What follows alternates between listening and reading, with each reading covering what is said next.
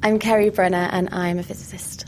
So I actually work with the most powerful and the most intense lasers in the world. I focus these laser pulses down to very, very small diameters and then focus them down onto an unsuspecting target, which is normally just a piece of foil, piece of metal or plastic sometimes.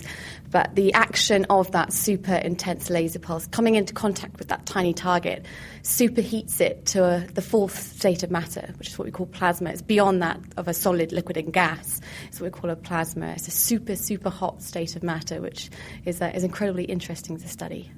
Lasers and plasma, it all sounds quite sci-fi. What's this actually useful for? On Earth, there aren't many plasmas around, but actually outside of the Earth, in the universe, in the known or visible universe, plasma takes up about 99% of the known or visible universe. All extraordinary occurrences that occur maybe at the centre of the sun or in supernova explosions, they're all in these incredibly high temperature plasma states. So to be able to study those here on Earth is quite an interesting way of studying the fundamentals of the universe and where we exist. But I'm actually focusing on the more application side of laser plasma physics.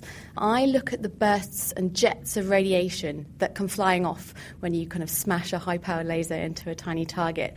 When I say radiation, I mean all flavours of radiation. So we have electromagnetic radiation in the form of gamma rays and X-rays. That's really high-energy electromagnetic radiation. But we also find that there's ionising radiation that comes flying off as well. So that's high-energy particles of electrons and protons and even ions and nuclei. And sometimes we even get jets of energetic neutrons flying off as well. And the kind of beauty of that process is that all of those flavours of radiation are coming off from a bubble of plasma that's no wider than a human hair. It's a tiny little bubble. And the beauty of this mechanism of using lasers to drive bursts of radiation is that you can actually fine-tune the type of radiation that comes flying off. You can control the energy of the radiation, its direction even, or even the type of radiation that comes off just by changing the laser parameters. So by changing the laser energy or the laser direction, or even just changing the target, changing it from maybe a gold target to a copper one or a plastic one. Or in some cases, the target's not even solid, it's just a puff of gas.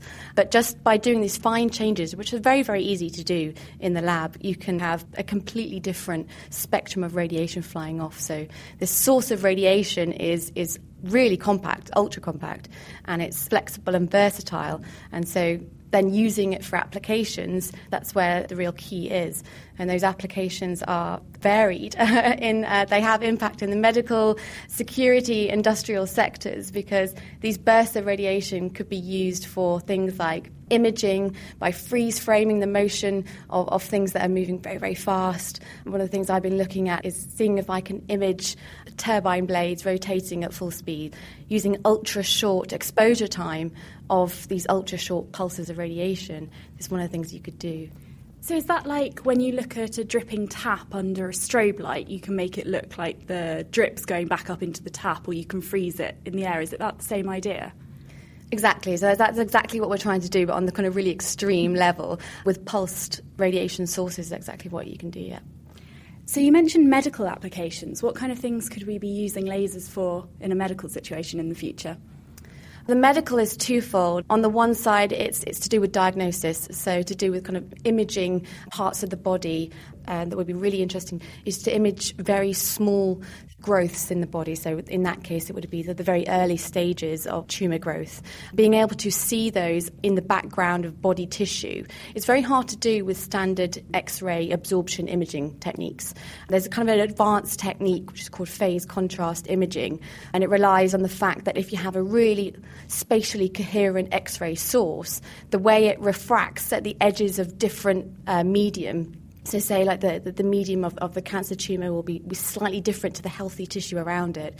And the action of that coherent source travelling through causes the beams to overlap and so on. And where they overlap at the edges of that tumour, you get a really high contrast image.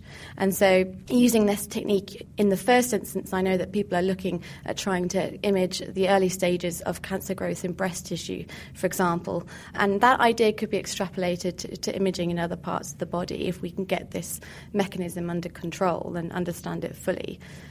So would that be a kind of preventative measure that people would be scanned and you'd be able to pick up cancer much earlier? Or would it be for people you already knew had cancer and you wanted to see how it was growing? I guess both. I think that's when we have to hand it over to the radiobiologists and the medics. But I think the immediate thought is that being screening people in the early stages to pick up the calcifications, it's kind of early cancer growth, picking them up early because then they can be treated very easily. And that leads me on to the other application of radiation sources, and that's in the treatment. So one of the things that you can do with radiation sources, either X-ray radiation or even proton radiation, so positive particles, can be used to destroy cancers growing underneath the skin. Proton beams actually deposit their energy in a very, very different way to X-rays. They deposit their energy locally to wherever they're stopped beneath the skin, which can be controlled by their initial energy.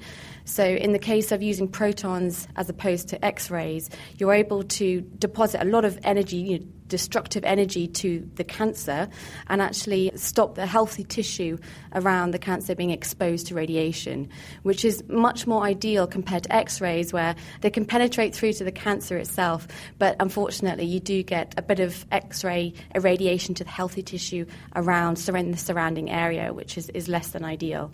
One of the limitations to using that technique, it's called proton beam therapy or ion oncology, is the fact that the machines that you need to deliver these high-energy proton beams are huge and they're very expensive. Their upfront cost is on the order of 50 to 100 million pounds. They're not cheap machines to build and they're certainly not small to insert on the site of a hospital.